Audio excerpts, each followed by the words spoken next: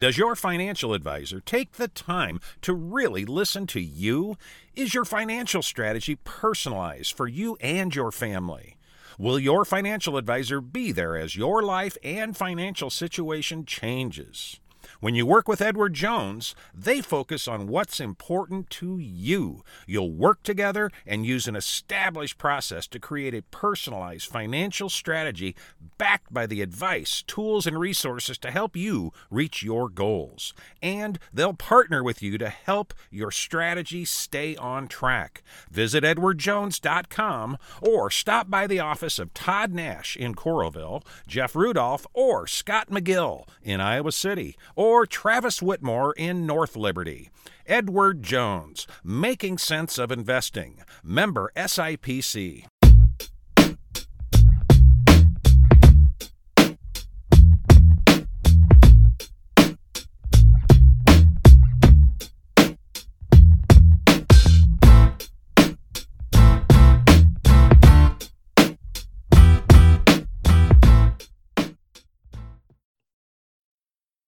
Hello there. Good morning, good afternoon, good evening, whenever you are listening to this podcast.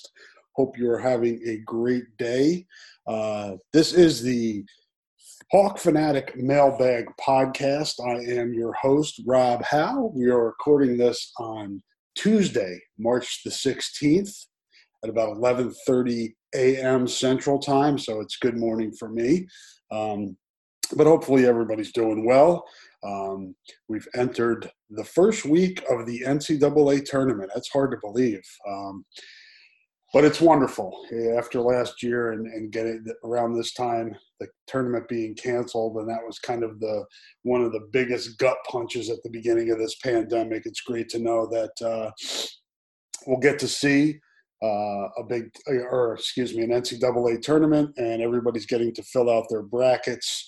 And the Iowa Hawkeyes will open up play, I believe it's at 5:30 Central Time Saturday, down in Indianapolis against Grand Canyon. I believe that game's on TBS, but you want to check your local listings. I don't have that in front of me, but I'm sure you'll be able to find it. 5:30-ish on Saturday. And the Iowa women play, I believe, at 11 a.m. on Sunday, and that's maybe on ABC, could be ESPN, I don't remember. But they will open up play with Central Michigan. The Iowa men getting a 2 seed, matching the highest seed ever in the NCAA tournament with the 1987 Hawkeyes. And the women get a 5 seed and will be playing the 12 Central Michigan. So pretty cool. I was in good shape there. And then also we have the wrestling nationals in St. Louis this weekend. So it's going to be a really good weekend for Iowa athletics, and good to see. We've all had a really tough year, and I almost think like that this week is going to be really therapeutic in the way that it kind of is a mark of how far we've come in the last year. So enjoy it, soak it up. I know I will. Let's jump into questions here on Twitter for the Mailbag Podcast. Again, I recorded this Wednesday last week because I was busy on Tuesday. I don't remember why, whatever it was, pushed me to Wednesday recording last week. But again, I'm going to try to make this a Tuesday regular spot. We have our Hawk Fanatic flagship podcast with Pat Hardy on Monday, Wednesday, Friday. Thursday, Scott Docterman from The Athletic and I record the Hawkeye Hotspot podcast. So putting this on Tuesday just makes sense for us from a logistical standpoint. So you have Hawkeye podcast every day of the work week. So that's kind of my thought behind moving this to Tuesdays. It may be difficult when we get back to the fall and it's football press conference days on Tuesdays, but we'll see. We'll cross that bridge when we get to it. My plan is to keep this here at least until football season, and then we'll reevaluate things then. If I can if I can make it happen to stay on Tuesdays in the fall during football season, I probably will do that, but we'll cross that bridge when we get to it. But I appreciate you guys listening as always, and we'll jump right in. Justin Daggert at jdaggert11 on Twitter, and this was from March 13th.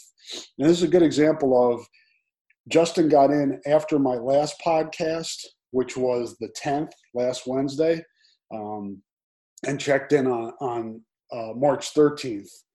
Which was whatever, what would that have been, Saturday, with his question. And I encourage you guys to do that. If you're listening to this and miss out, or you're listening to this and like, hey, I have a question, go to Twitter now. Use the HFMail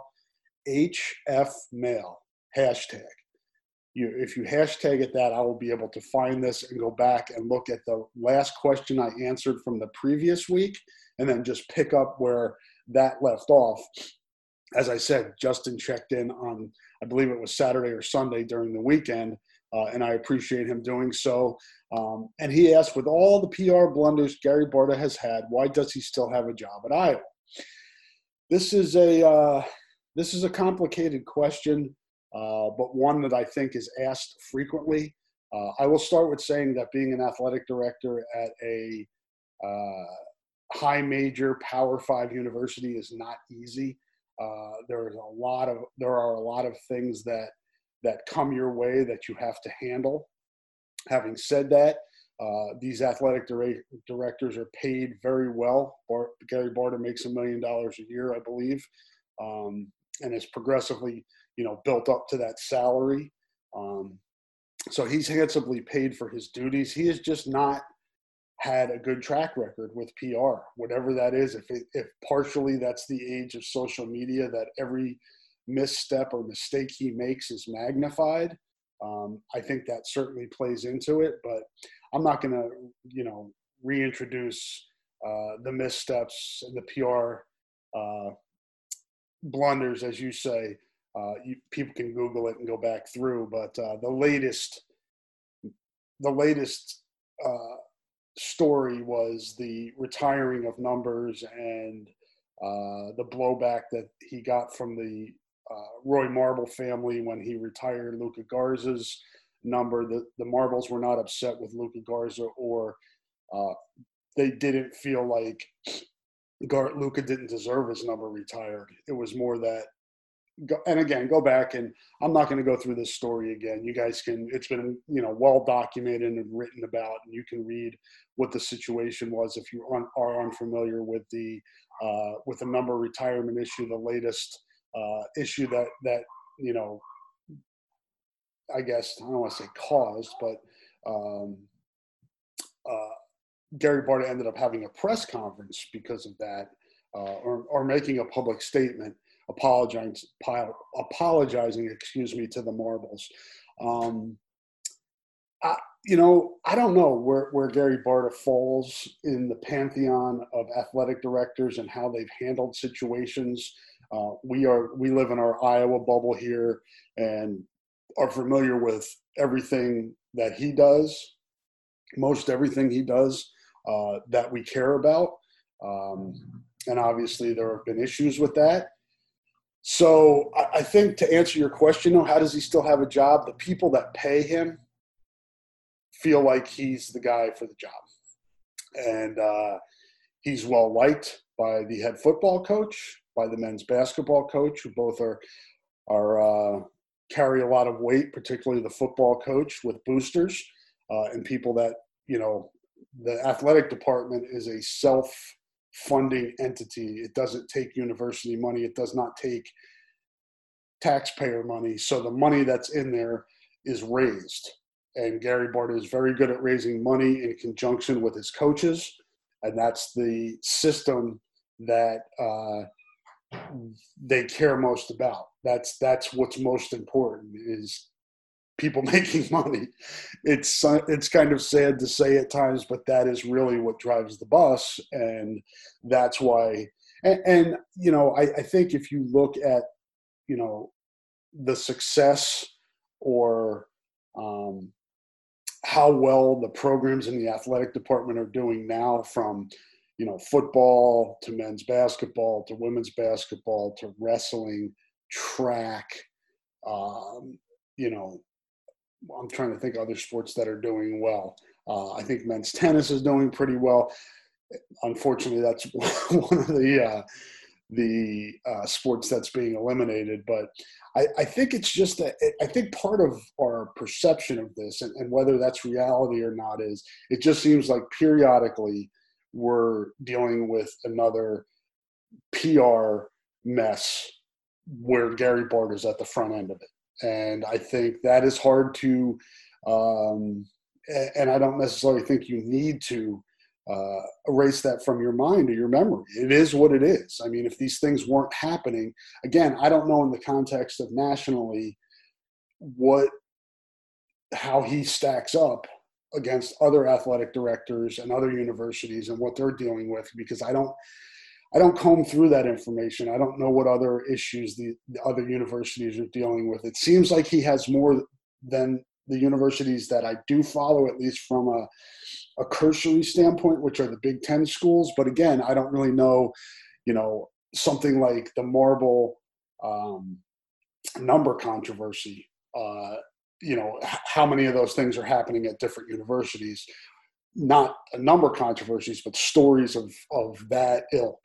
So I think, Gary certainly, his legacy is going to be complicated. I don't think it's going to be, I think the PR blunders, it's PR, it's public relations, how the public perceives you. I think at the end of the day, when he's done here, I think some people will remember the success that he had that his teams enjoyed during during his run here, how the athletic teams performed. But I think at the end or at the beginning of the story are going to be those issues that he had in public relations with, from the Jane Meyer to the racial bias in the football program to the Gary Dolphin issues to the Fran McCaffrey issues. To the marble, to the eliminating of programs. I mean, it's just, the list goes on, and that's going to be part of his story. I think if you're objective, you also fold in the success that he's had in building his athletic programs, but he also had the Licklider hire too. So it's pretty complicated. And I think part of that is he's had a longer run than a lot of people have. I mean, athletic directors don't always last as long as he has. So I think that's part of the equation. I don't know if I really answered your question, Justin, but I think at the root of it, at the bottom of it is money talks. And the people that pay or the people that are most responsible for funding the athletic department are okay with Gary Barta being the athletic director.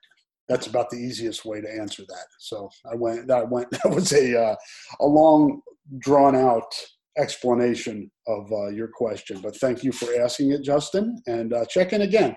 Appreciate you being a part of the Mailbag podcast. E at NBA__2014 on Twitter, a frequent contributor to the podcast. Which teams do you think have the best chance of making the Final Four? Who do you think this year's champion will be, and how far will Iowa go? I have not filled out my bracket yet, so some of these questions I won't have an answer to for, and I apologize. I'll hit on these next week or maybe on the Hotspot podcast when I go through and with Scott, and maybe we'll pick our Final Four on that podcast and champion. But I have not had an opportunity to do that yet, so I really don't have my Final Four or my champion yet, or how far Iowa will go. But I think Iowa's got a really, really nice chance to get to that Elite Eight game against Gonzaga. And then who knows? Watching those teams play the first time, Gonzaga was clearly the better team. It's still the better team. If I'm asked to bet my money, my hard-earned money on who would win, just straight up, I'm going to pick Gonzaga. But I've said this before, I don't think there's a team I've seen this year that Iowa is incapable of beating if it plays well. And I still stand by that. I think Iowa could win this tournament if everything broke right, and it played 6 really good games in a row. And we saw that during this last stretch of the season up until the loss against Illinois in the semifinals of the Big Ten tournament, that Iowa was capable of playing at a very high level and playing pretty good defense to go with a very efficient offense. So I certainly think Iowa is a national championship contender in this year. Where does it fall in the pantheon? Well, it's going to have to make up ground on Illinois, a team that lost twice in the regular season. We don't know about Michigan and the availability of Isaiah Livers. Obviously, if he doesn't play, that changes Michigan a great deal, in my opinion. And I think the opinion of people who watch the game, how important Isaiah is to that team and that program. I think Baylor's a contender. Who knows? I saw Houston. I like Houston a lot. I think Arkansas is really good. Ohio State can play at a high level. All of these teams, I think, have an opportunity. I think Gonzaga would probably be my favorite at this point. But again, I haven't gone through the bracket, and I will do that, and then I'll just pick, and I'll be wrong, and I won't win. The only bracket challenge that I enter each year is the one within my household with myself, my wife, and our 3 kids. And whoever wins the pool gets to choose where we eat dinner. We pick a night, and then whoever wins gets. But it's mostly for bragging rights, because then you can just tease the other people in the house that you won. I think I may have won last year. My son's won 2 or 3 times in a row. The youngest daughter, who's now 10, has previously picked based on mascots. We'll see if she takes that same approach this year. But that's kind of the approach that I take to the tournament bracket. I try to gain bragging rights within my own household, but these games are tough. I mean, we see upsets every year, and it's going to be fun, and I'm really looking forward to it. But I appreciate that question, E, and I'll try to answer it Thursday on the Hotspot podcast. I'll try to fill up my bracket between now and then and give a chance, give you an insight into what not to pick if I can do so. If there are any this is E's second question. If there are any COVID-19 postponements, cancellation, in March Madness, will the championship be not as meaningful like the BCS was? It's a good question, E, and I think there's, reality says that is a concern. We've seen some issues here already with Kansas. And there was another school. It's Kansas, and I can't think of the other school that's dealing with COVID issues right now. I apologize.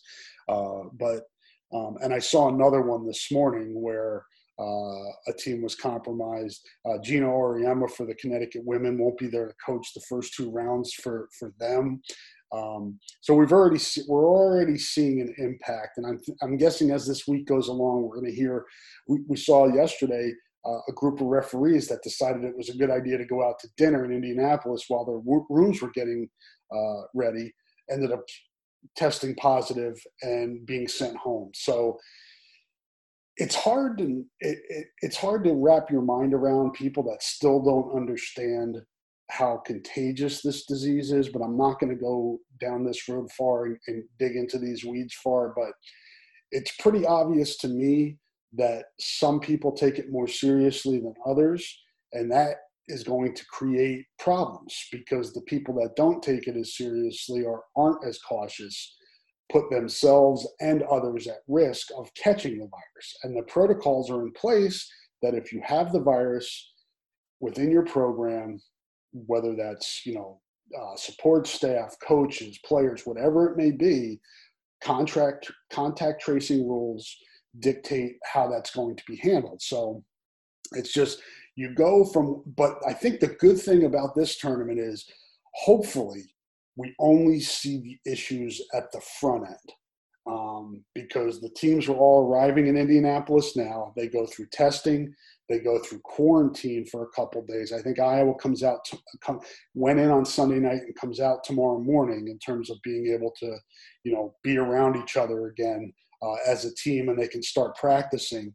But there are very strict protocols in place once you get to Indianapolis to make sure that if there is a case, that it's contained.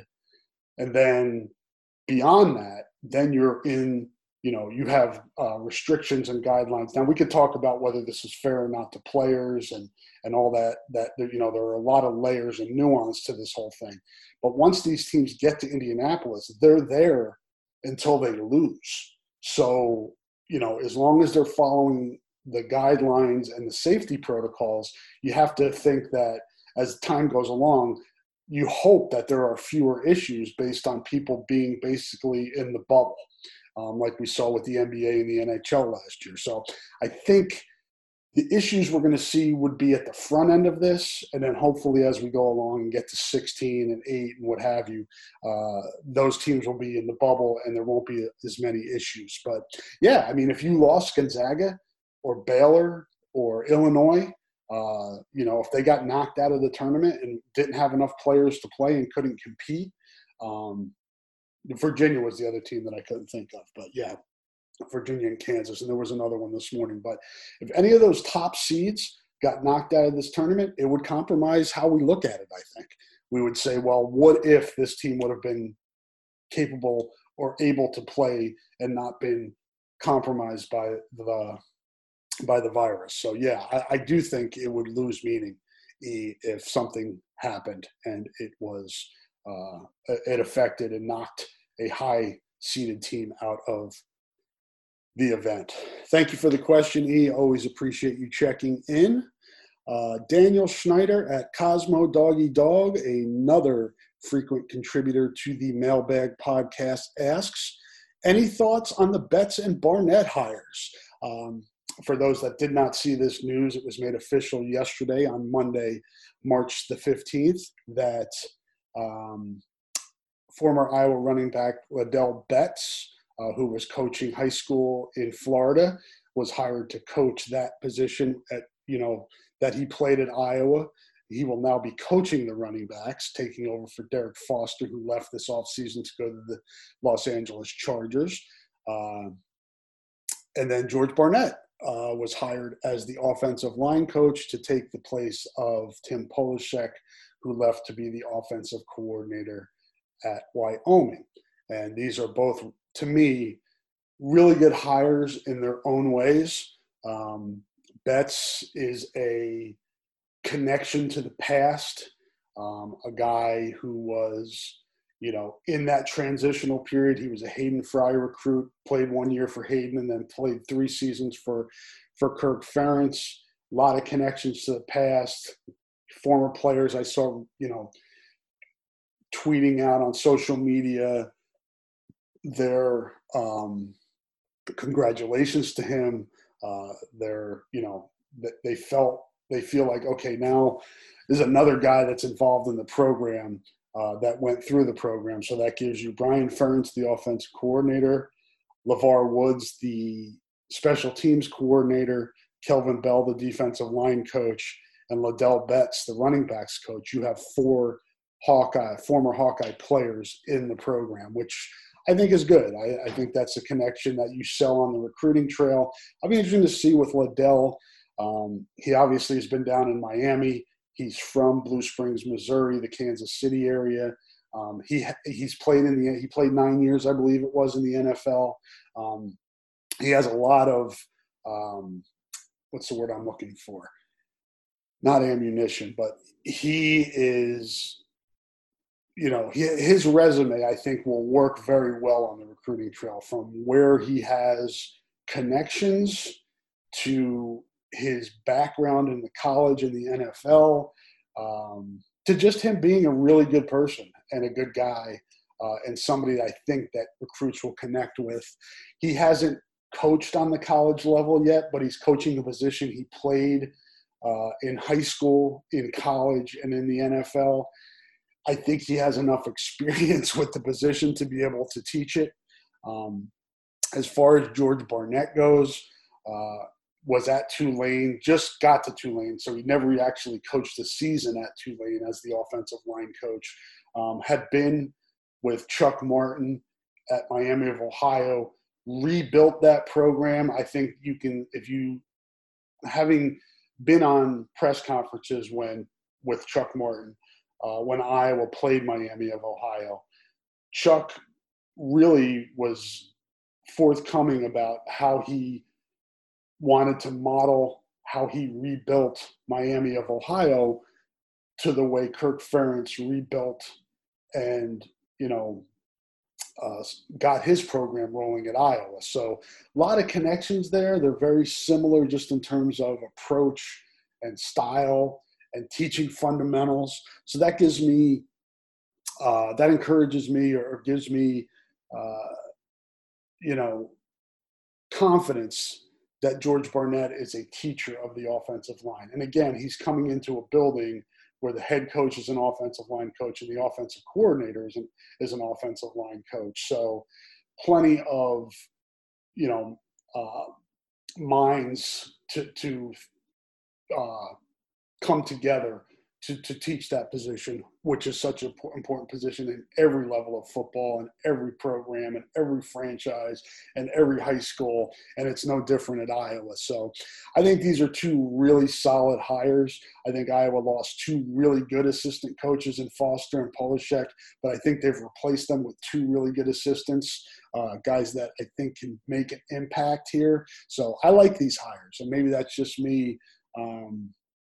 Maybe I would have said that about most hires, but these look like really solid hires. And Barnett was in Miami of Ohio. I'm not very familiar with his recruiting areas, but I'm guessing it's the Midwest and in this region. And Iowa does most of its work in this, in this footprint. So I think he'll probably help in that regard. And I've saw Blair Sanderson from Rivals and HawkeyeReport.com has reported on Twitter a few times where Barnett is already out connecting with offensive line recruits, trying to build relationships with the Iowa's offensive line targets in the 2022, 2023, and beyond those classes. So that's a good sign. My guess is Liddell will hit the ground running here as well, and start to stick or not to stick his head out, but start to make connections with players that, prospects that he will recruit. So thank you for that question, Daniel. I like the hires, and I appreciate the question. Sit Down at Love the Hawks on Twitter, another frequent contributor to the podcast. Does Iowa basketball go after any of the ISU or mini players? I think Fran has always approached this is he's open to all possibilities and all avenues of improving his program and adding players.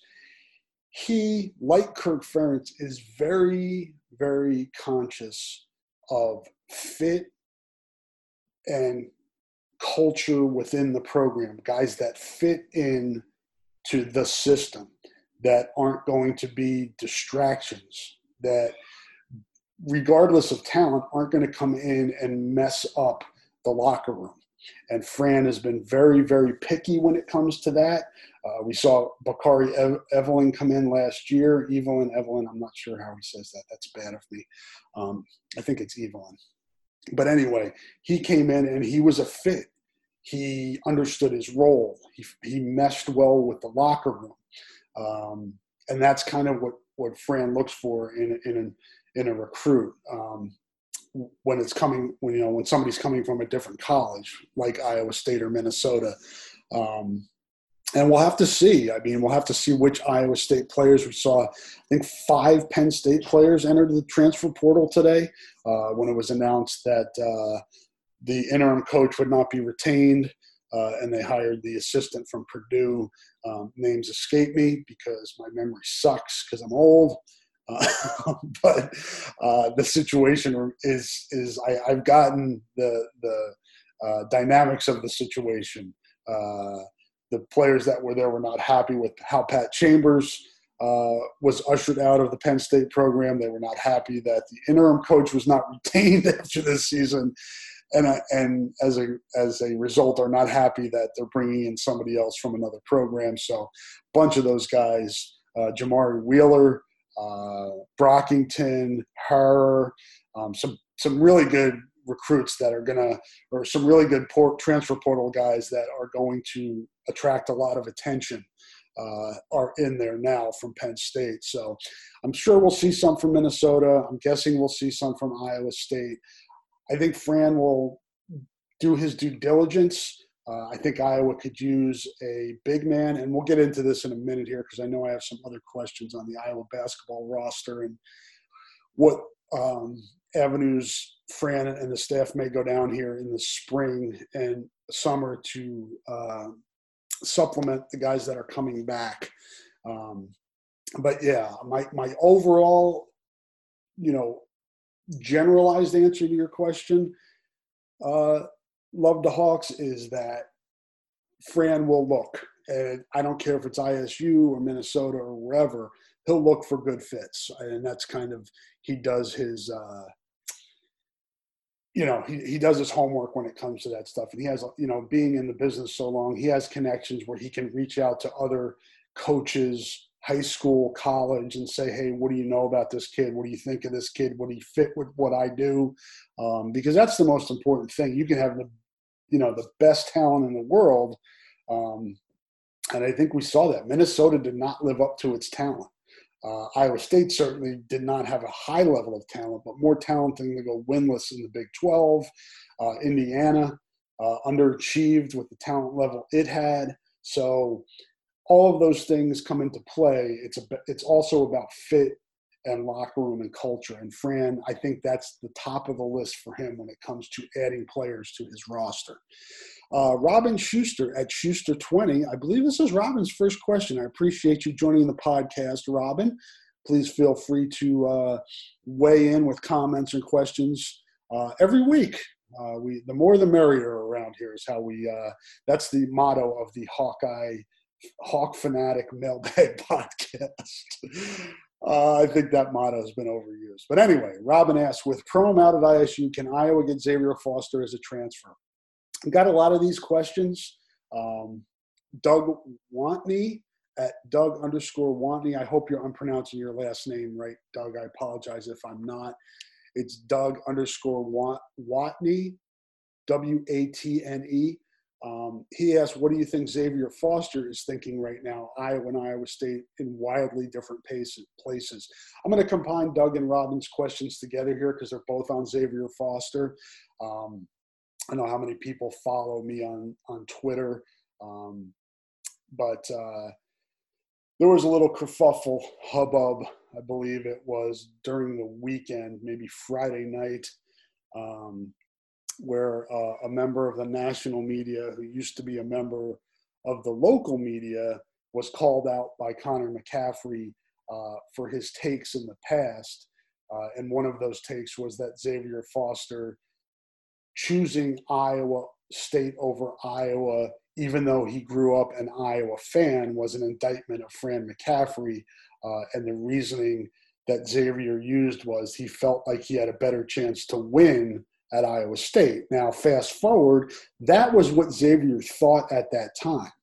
And I don't think a lot of people said, well, he's out of his mind. Iowa and Iowa State were both kind of doing well, but obviously now we know their programs going in different directions. And Iowa, obviously, as a 2 seed in the NCAA tournament, is at a much more favorable place than where Iowa State is. But when Xavier and his family, who I got to know during the recruiting process, made that choice, it wasn't anything against Iowa. It was that they believed more in Iowa State and Steve Prohm. And that's, when we talked on the previous question with Love the Hawks about, transfers and bringing players in, and fits, those are that's part of the equation. It's not just I'm going somewhere to win. It's where do I fit in the locker room?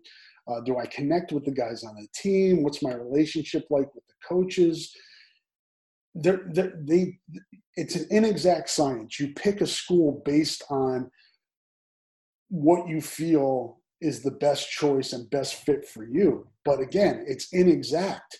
Just, we talked about all the transfers at Penn State. Go look at the transfer portal for football and basketball. All of those players chose a school. I'm going to say all.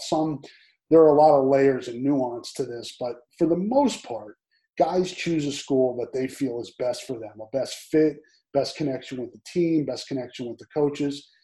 And we see it day in and day out that it doesn't always work out. There are a lot of instances where it does not work out.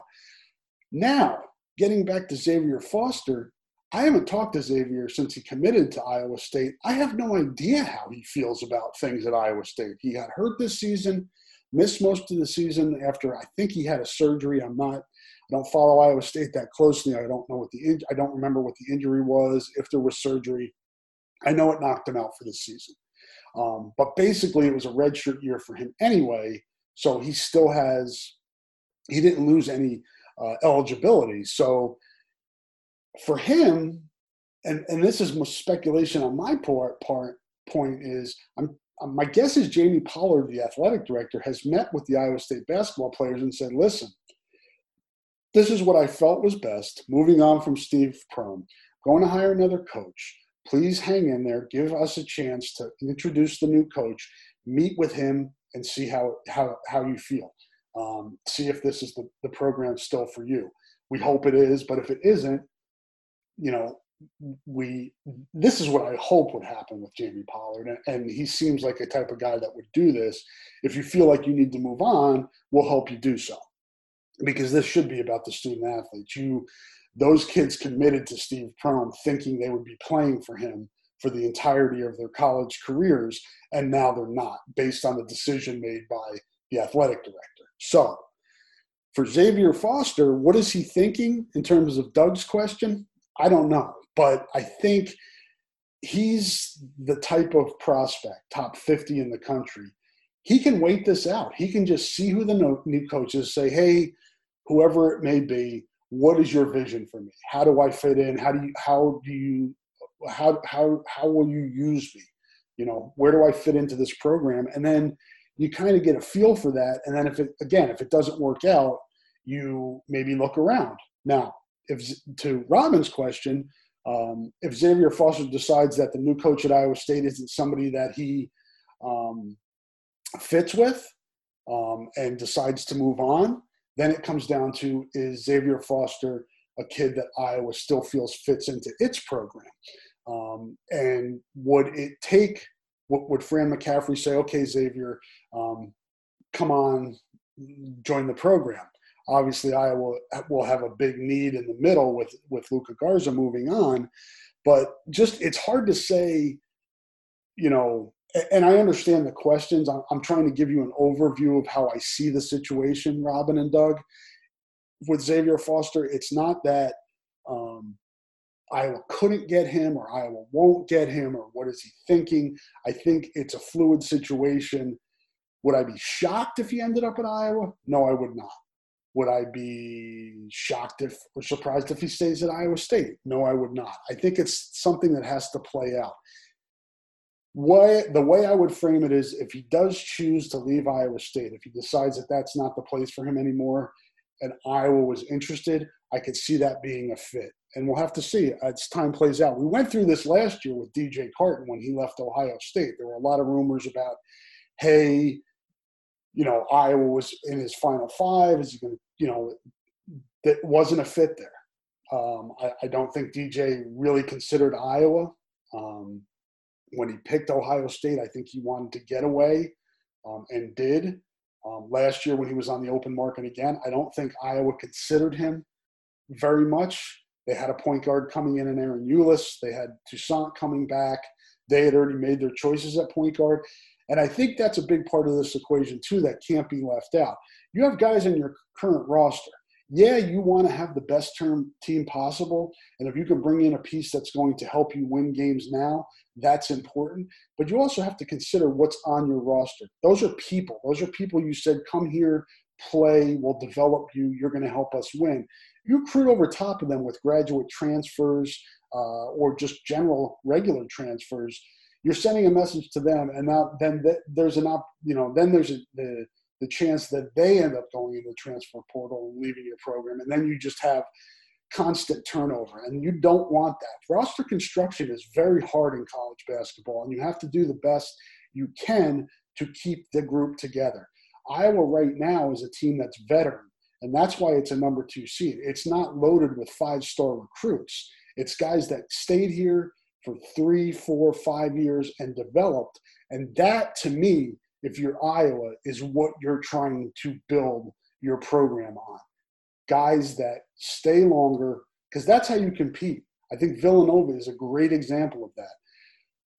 Jay Wright has gotten good recruits, but he's also gotten guys that he can develop over 2, 3, 4 years that put him in a position to be, a top 10, 15 type team and make runs at national championships. And I think that's the model that Iowa needs to use. I just don't think you're going to see Iowa be a school that's going to be loaded with 4- and 5-star recruits. We've seen it over time.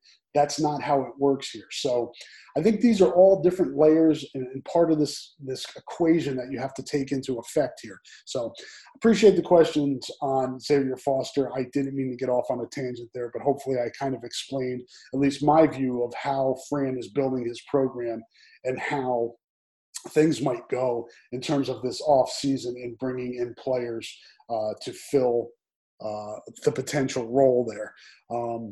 Alec Ahmed Johnson at Ahmed Johnson on Twitter, another frequent contributor to the podcast. And thank you to Doug Wantney and Robin Schuster for checking in. I don't think you guys have been part of this podcast before, but please do not be strangers in the future. But Alec Ahmed Johnson has thoughts on the new 2022 commit on the basketball side. And that is Riley Mulvey, a 6'11", 230-pound big man out of Albany, New York, St. Thomas More, committed on Monday, March the 15th to the Hawkeyes. He had told me that Iowa's always been his number 1. He was hoping to get back and visit this spring. Now it looks like the earliest he'd be able to visit is the summer. He's already visited here before the fall of 2019. He visited for a football game and got to spend the entire weekend here. He visited, I believe it was the same weekend as Josh Ogundele when Josh took his visit here. So got to know him a little bit. He's a kid from Albany, New York. Fran coached in Siena, which is in Schenectady, New York, I believe, which is like a, Coralville to Iowa City to Albany comparison, if you will. And Fran went back. Fran and his whole family, Margaret and the kids, went back to Albany last winter before the pandemic, and they went to an open gym, I believe. You can read this. Well, I can't say that on this podcast because it's on a different website, but I have a story out there if you Google when Riley Mulvey was offered last April. And he talked about the McCaffrey family coming to see him at an open gym as an entire family, and he got to meet them. His family got to meet the McCaffrey family. It was a good bonding experience. And I think once Iowa offered last April, it was going to be tough for some other team to be able to take Riley away. Syracuse really tried, and Syracuse does not lose many recruiting battles in the state of New York, particularly if you're unfamiliar with the state of New York. Albany is upstate New York. It's the state capital. Syracuse is western New York. But anything up in that middle of New York to the west, if it's a star player, they usually end up going to Syracuse. There are guys that don't. King Rice from Binghamton back in the day, I know I'm dating myself, but he ended up going to North Carolina and turned down Syracuse. But that being said, if Syracuse goes after a guy in that area, they usually end up going to Syracuse and staying home. It's Syracuse, one of the top programs in the country for a long, long time. But Fran, again, as he did with Luka Garza, got in really early with Riley and built a relationship and identified him early. Penn State also offered, and there were some other schools that offered and others that were involved.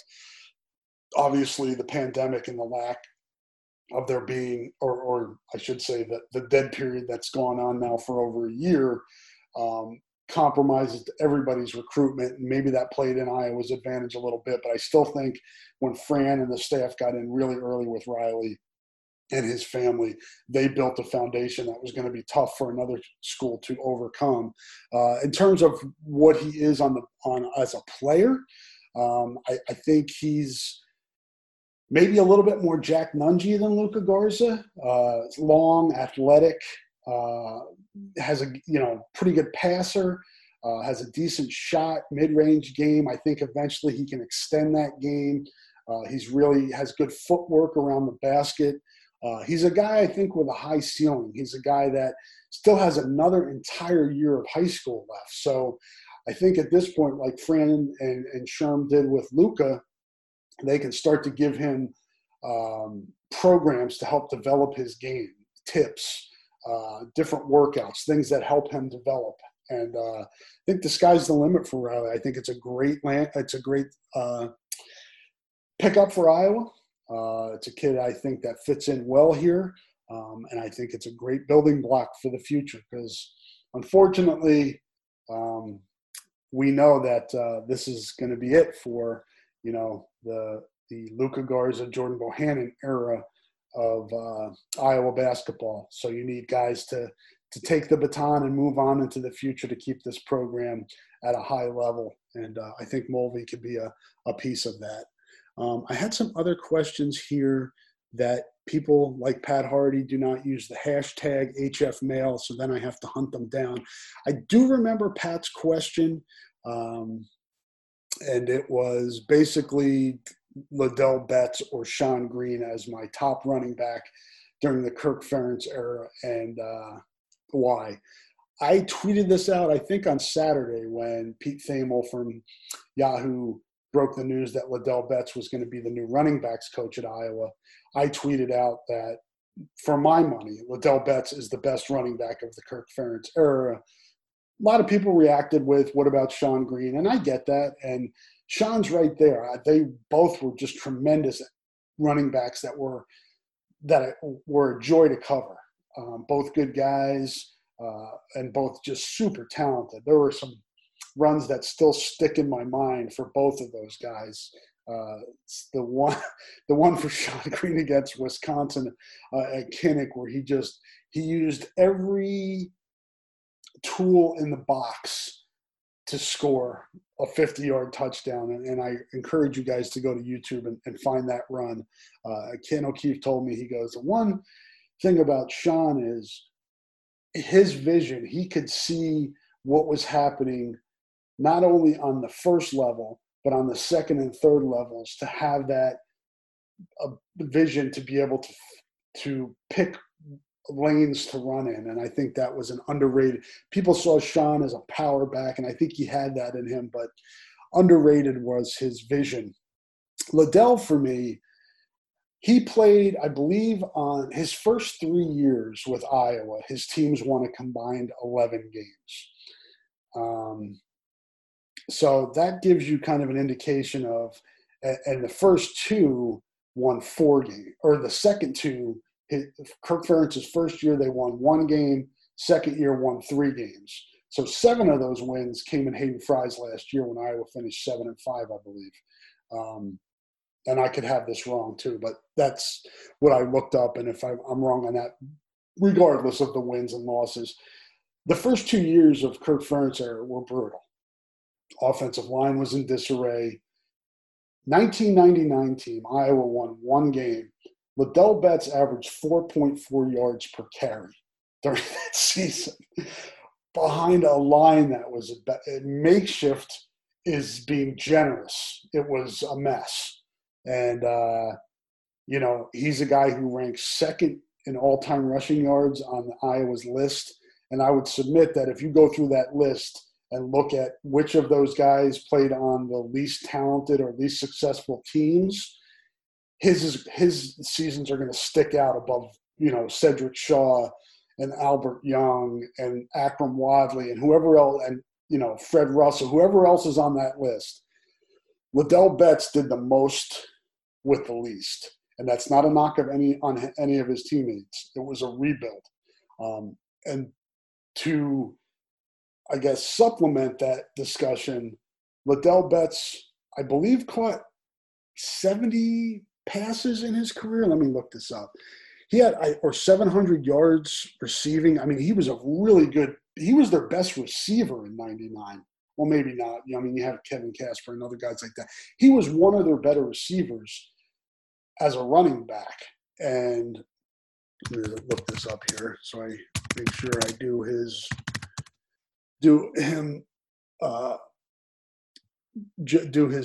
work at Iowa justice. So yeah, he averaged 4.5 yards in 1999 a carry. He's caught 72 passes in his career for 702 yards. That's almost 10 yards a carry, or 10 yards of reception, excuse me. He ran for 3,686 yards, and he had 1,000 yards. He was a 1,000-yard rusher on the 2000 Hawkeyes, who finished with 3 wins. He averaged 4.7 yards per carry that year. To me, that is, I mean, his total scrimmage yards were he had 4,388 total scrimmage yards with playing on 3 really poor teams. And then 2001, Iowa made it to the Alamo Bowl. He was hurt and couldn't play in that, which was just, it seemed unfair. It is unfair, but it's sports, and injuries are part of the game. But to me, and I love Sean Green, and he had a season for the ages, won the Doak Walker in 2008. Great year, 3rd-round pick of the Jets, spent time in the NFL. Liddell Betts spent 9 years in the NFL.